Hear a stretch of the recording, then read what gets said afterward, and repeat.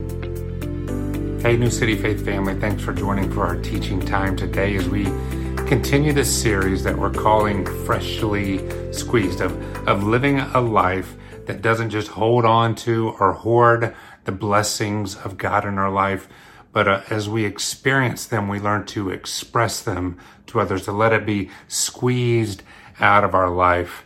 And too oftentimes, I think we struggle in the Christian faith with being not having contentment or feeling challenged all the time, or always feeling behind because we aren't living this way.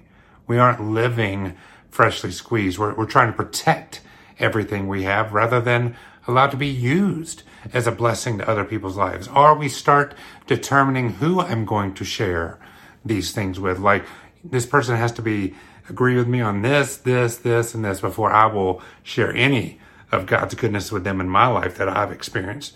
And we start becoming more discriminating against certain people or certain groups of people and wait for them to become more like us before we'll give them anything in our life. And that is the complete opposite of how Christ lived, right? Of how Jesus lived. When he would meet somebody, maybe they were physically sick, like lepers, or caught in deep sin and treachery in their life, and living a completely different lifestyle than what he was teaching. But you know what he did? Every one of those, he poured out the blessings of God in their life. Those that he confronted the most were not the most sinful, they were the most self-righteous. And a lot of time we feel like we can't be a blessing in somebody's life until they agree with me or connect with me or start walking down this path with me. And I want to encourage us to be people as a church and as individuals, be people that regularly pour out, squeeze out of our life the things of Christ. And, it reminds me even as you see this in children's lives, right? Maybe you have you meet a new family and they come over for a play date with your kids, and you let the kids play in their room or in their playroom, and everything's pretty good for about 5 minutes. And then all of a sudden you start hearing screaming and yelling at each other and give me this, give me that. And you have to walk in and what are they fighting over? They're fighting over a toy that was probably bringing one or both of them joy in some way. And they were choosing not to share it. And maybe somebody took it from the child. And this whole argument is about who gets to enjoy this. And instead of sharing these things, they both end up upset. And we can't live this way. This is not how we were designed to live. And this is what Paul pushes back on in 2 Corinthians. The entire book here is how do we not just hold on to the things God give us and start worrying about those things, but instead start expressing those out to others. And today we're going to look at a concept that I think is one of the most misunderstood concepts culturally in the Christian faith and personally how we deal with it. And it's the idea of humility, the concept of humility. Now, when we think about humility or even humble people, we often think of, very quiet, reserved, usually nice people. You go ahead of me and all this kind of stuff. We typically probably wouldn't call the Apostle Paul humble, but yet he does in this passage. He talks about humility and not like in a braggadocious way, but in a way that helps us define what humility is. The very first verse here of 2 Corinthians chapter 10, this is what Paul says. It says, I, Paul, myself entreat you by the meekness and gentleness of Christ, I who am humble when face to face with you. Paul has been practicing humility with them. And now he's coming to talk to them and help them learn this concept and to put it to practice in their life. Now, I think most of us, when we, again, think about humility, there's a couple things that come to our mind. One is some kind of self-deprecation, right? Like, I can't think anything good about myself. And so this leads to a sense of unworthiness and this idea, I am not good, I'm not good enough. And we start living in a cycle that leads us into a downward spiral. This is not at all what Paul is talking about here, a self-deprecating kind of mindset. I am no good. I look in the mirror and I go, I should think worse of myself. Look at what's wrong with me, and basically beating yourself up. Self-deprecation is not anywhere of what Christ teaches us. And when we do that, we start to equate that view of ourselves with the way God views us. And that becomes deadly for those that are followers of Christ. Because then we think we are unlovable, that God's grace is not for me, that I must do something to change and I just can't, and it leads into this cycle. So humility is not this self-deprecation, attacking yourself. It's also, the second thing we usually equate it to is like, we place extreme, value and importance on everybody else and not ourselves. Like, I can never be first. I can never receive an award. I can never receive applause for something that I did. And this is a devaluing, not just a self-deprecating where you beat yourself up, but a devaluing of self where the things that you do for people, the things that you express, your gifts and your talents hold no value if you're truly humble. Like, no, it wasn't me. I could never do something that good. And again, this creates a dangerous cycle in this life, this devaluing of the works of our hands, our heart, our head, and our minds. When we devalue those things, it plays into that cycle of a downward trend, because then, again, the same thing happens. We start to look at what we do, and we never feel like we could do enough.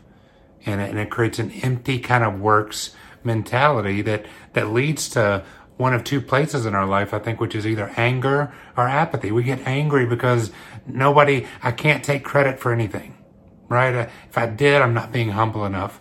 Or just an apathy, like if I can't do anything or what I do is of no value, why even try?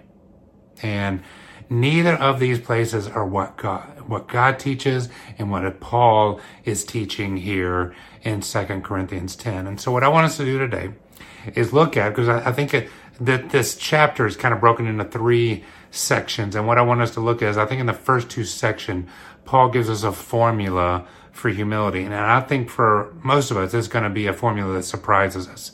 The ingredients of this formula will really surprise you. And then the third is going to be how to make sure we do have healthy humility in our life, and we aren't becoming arrogant and boastful and overly prideful in our life. And so we're going to look at that in these three ways. And then normally when I teach, I usually talk about how do we experience something from God first, and then how do we express it out. And I'm going to flip it around today and talk first, because I think this is what Paul does in this passage. He talks first about how we express it, and then he reminds us how we experienced it from God. So let's look at this formula here in 2 Corinthians. I'm going to only read a few verses. Again, I encourage you to go back, read this chapter in its entirety, let it sit with you this week, take some of our teaching notes, and look deeper at these concepts. But in 2 Corinthians 10, verses 1 through 6, I think Paul gives us a formula here,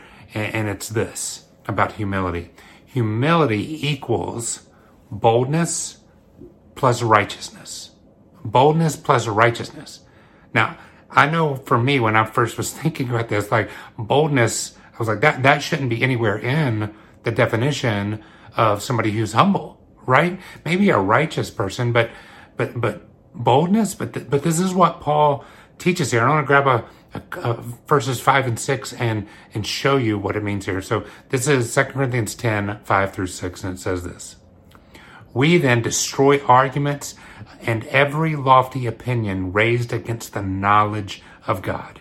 And we take every thought captive to obey Christ, being ready to punish every disobedience when your obedience is complete."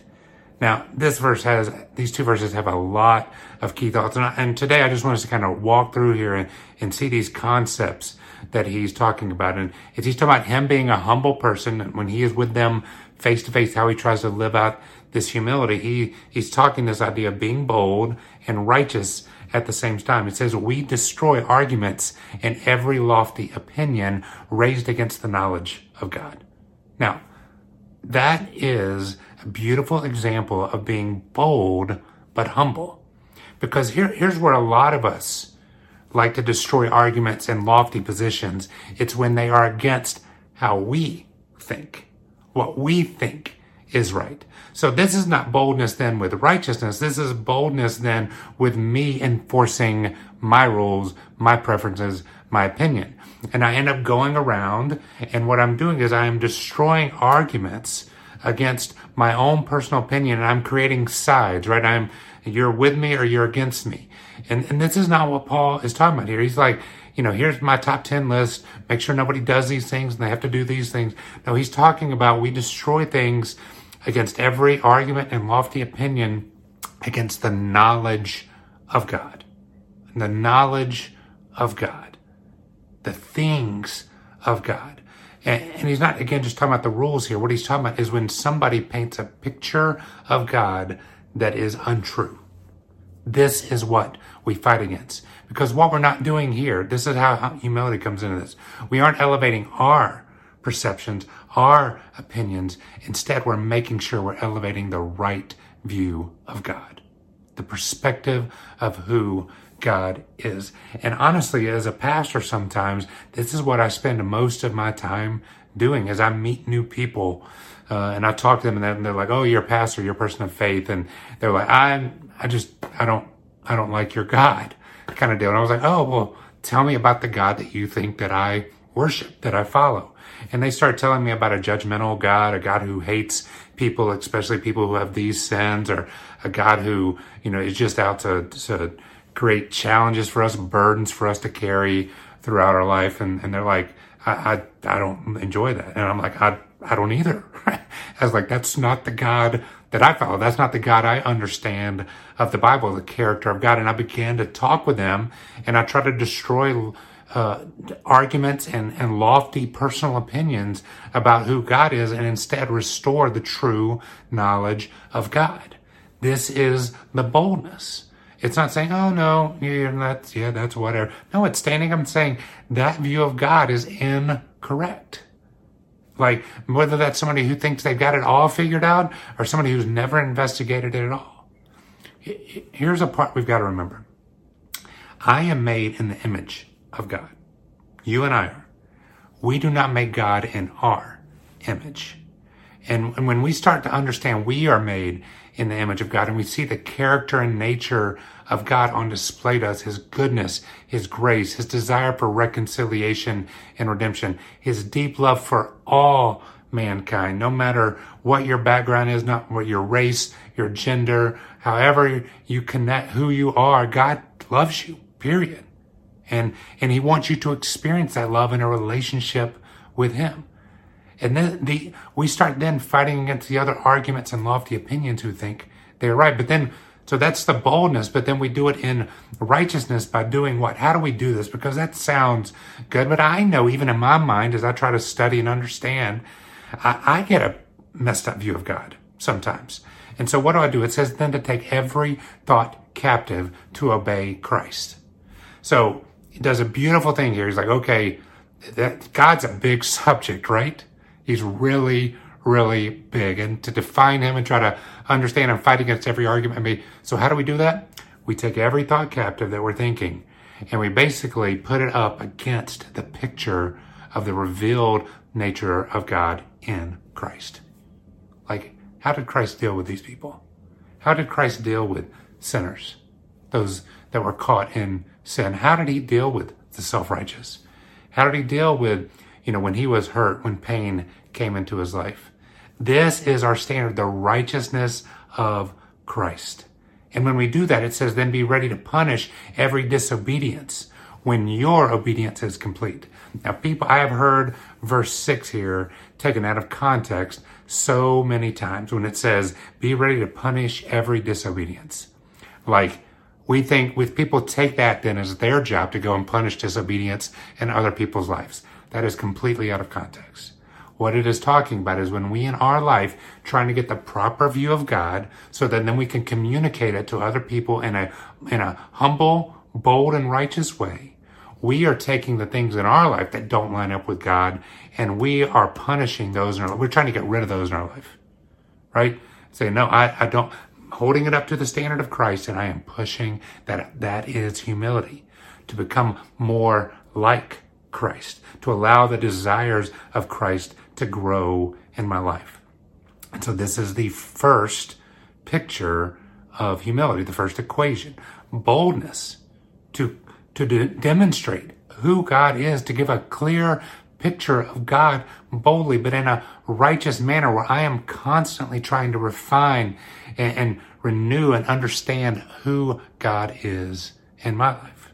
So humility, first and foremost, is boldness plus righteousness. Not enforcing rules, but righteousness. But in verse 7 through 12, I think he gives us a second formula. And these two often tie together. And I think the formula we're going to see in 7 through 12 is this. Humility equals confidence plus worthiness. And I think both of these we would be like, I don't equate those to humility. Like somebody who's humble doesn't seem to have a lot of confidence and they don't have much worth in themselves. But this again, Paul pushes back on this and says, no, you got to understand true humility isn't just self-deprecation, devaluing of yourself. It is understanding you can walk with confidence because of the worthiness of who you are and who others are. And many times when we walk in confidence, what we do is we don't work in worthiness. We walk in condemnation of other people. Like I'm look at how worthy I am so I can condemn you for what you're not. I hold this high standard in my life and you don't meet it. So I will condemn you. Instead of understanding we're all on this journey and the worthiness, embracing the worthiness of Christ in our life is a journey we're all on. And verses 8 and 12 here in this passage, I think, encapsulate these two. So let me read these two verses together. This is 1 Corinthians 10, verses 8, and then verse 12, and it says this. For even if I boast a little too much of our authority, which the Lord gave for building you up and for not destroying you, not that we dare to classify or compare ourselves with some of those who are commending themselves, but when they measure themselves by one another and compare themselves with one another, they are without understanding. These two verses here, to me, when you put them in conjunction, lay this beautiful formula out, because when he talks about confidence, like Paul even to himself, he goes, when he's writing this, he's like, look, maybe I do boast a little too much sometimes. He says it here. Even if I boast a little too much in our authority, it is not the authority that I have, but that the Lord gave us for building you up and not destroying you.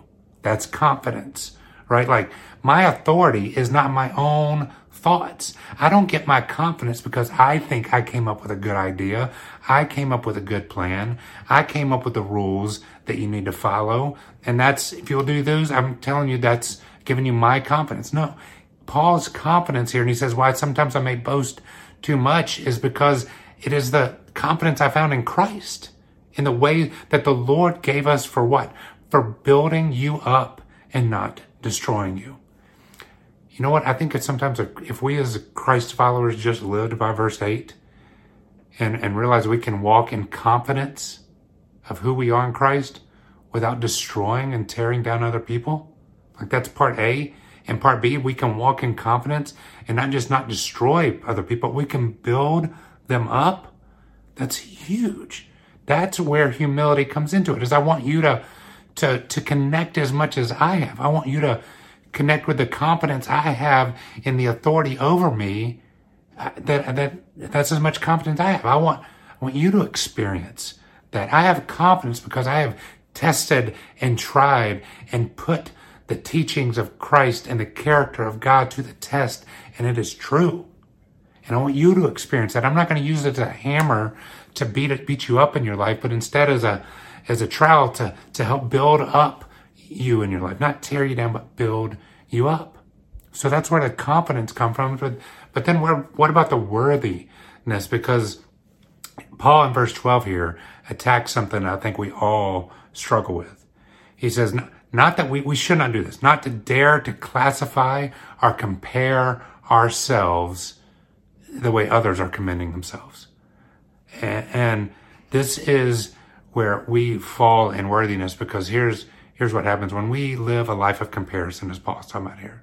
When that's all you do, compare yourselves to other people and what they're doing. He says they are doing it without understanding. It means they become confused. They're confused people. And I think if you live your life comparing your life to other people all the time, you will live confused, not with confidence and not with worthiness. Because where does the trap of comparison lead us? Right? It leads us to pride. Look how much better I am than you. Or it leads us to despair. Oh, look how much better they are than me. It's never balanced. We never come out equal. We fall into one of those two categories, and you know what we end up living? We live up ending without understanding. We live up ending confused.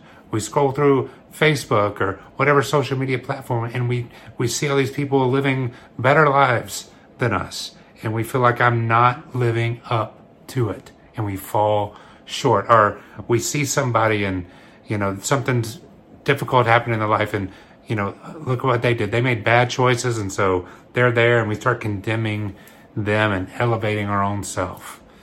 We compare how many followers we have to somebody else, or how many views we got to somebody else, and this is not confidence. It creates confusion in our life and a confusion over our worthiness. And this is why Paul here in verse 7 through 12 lays out this groundwork and says, humility is walking in the confidence, not my rules, not my standards, but God's standards. And understanding I am not doing so by comparing my worth to other people, but the worth that's been demonstrated to me from God through Christ. So my worth is secure. It's stable. It's not confusing. I'm not walking through this life without understanding. This is what humility is. I'm not determining the rules. I'm not determining my value. Humility is found in the confidence of Christ and to walk in the worthiness that is secure in Him. These two formulas to me are life-giving. I can walk in boldness and righteousness and walk in humility because it's not my rules that I'm enforcing, and I'm not bold about who I am. I'm bold in who Christ is and living the way Christ did. And then I can walk in confidence and worthiness. I don't have to worry and compare and constantly be confused and without understanding. And I think if we just settled on those two definitions each day as we woke up and began to walk in humility, I can be confident today. I can be worthy. I know who I am. My boss can't say something to me today that's going to knock the legs out from under me. My friends can't do that. My enemies can't do that. I have confidence in my worth in Christ. And I can be bold today. I can challenge people to step up to a standard that I am finding joy in my life. Not out of condemnation, not out of enforcing my rules, but out of a joy of helping them see with clarity who God is. Walk humbly in this life. But how do we lose that? What are things that happen in our life? And Paul, in verse 13 through 17, nails it here very quickly, how we lose humility in our life. And he, in this passage, he talks about things that we should not boast beyond our limits of. He's like, all right, you can walk confidently. You can walk boldly with worth and you can do have these formulas working, but be careful, because when you start doing that beyond certain limits, you lose humility and become this boastful, braggadocious person, which none of us enjoy being around. And so what's the first thing he says? He says, we do not boast beyond the limits of this.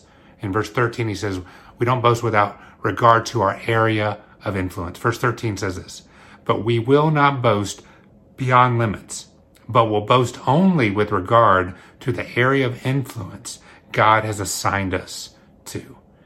Now, I struggle with this. I think we all struggle with boasting beyond our influence, trying to feel more important and make people think we're more important than we are, right? It's like the joke of somebody who's a bank teller when they meet somebody, hanging out at a bar or whatever, and they meet somebody for the first time and they want to impress them, and they're just a bank teller, and they say, oh, what do you do? And they're like, oh, I work in finance. You're adding more to it than the truth really is, and we're trying to expand our influence more than reality. And here's what that boils down to, is we try to take on the roles of God and act like God when we are not God.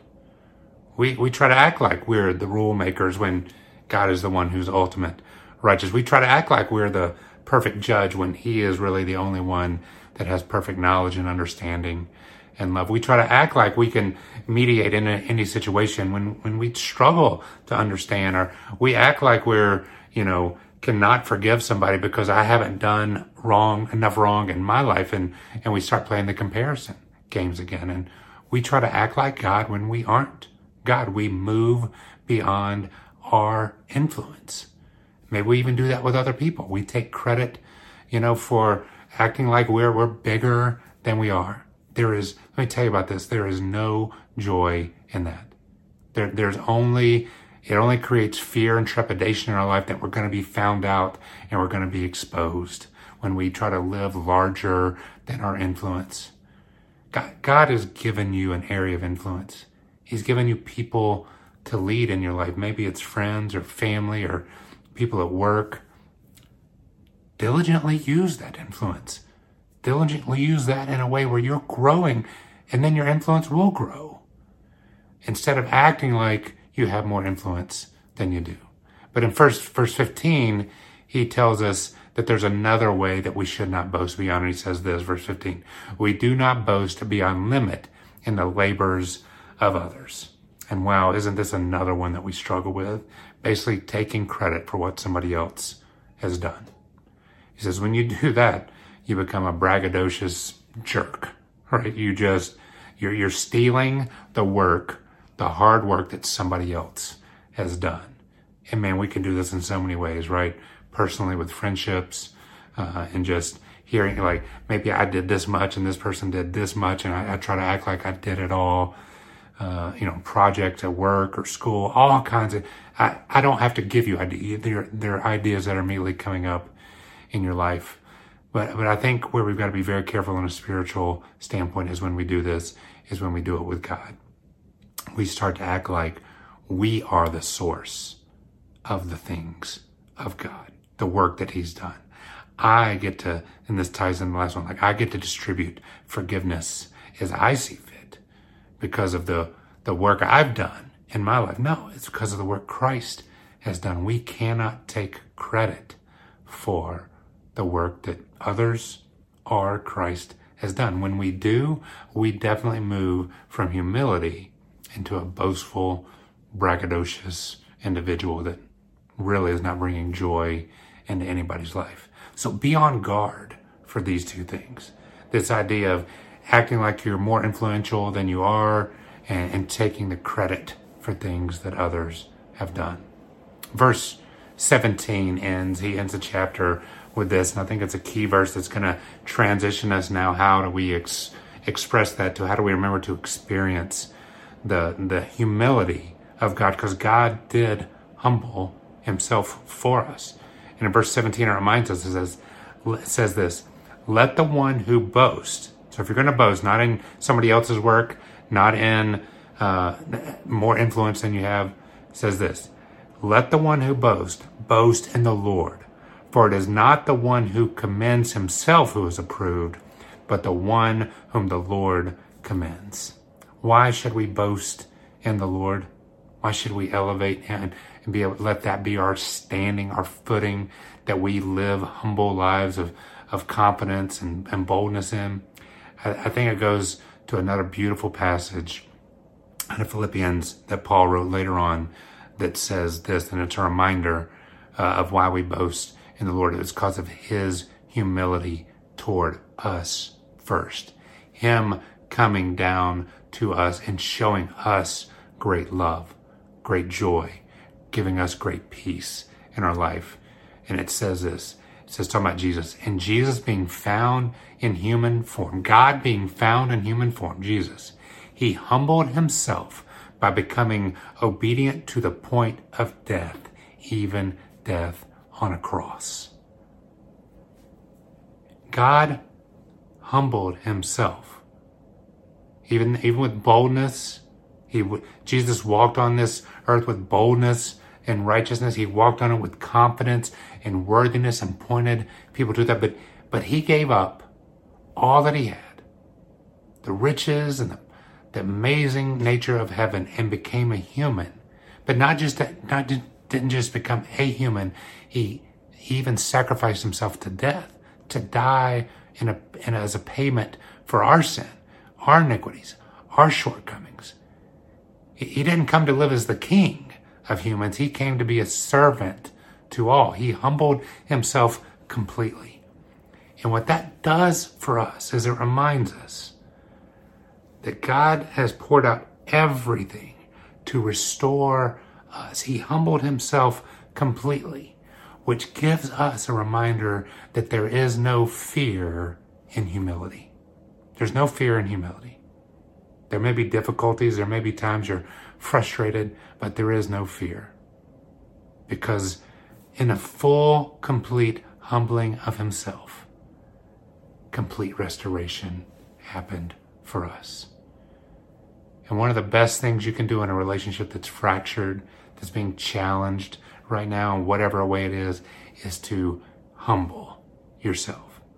Remember, humility means boldness and righteousness. Humility means confidence and worthiness. But it is looking down and saying, I will step down to where you are so we can walk back together. If you have a broken relationship in your life, you have a part of your own psyche that needs mending, go deep.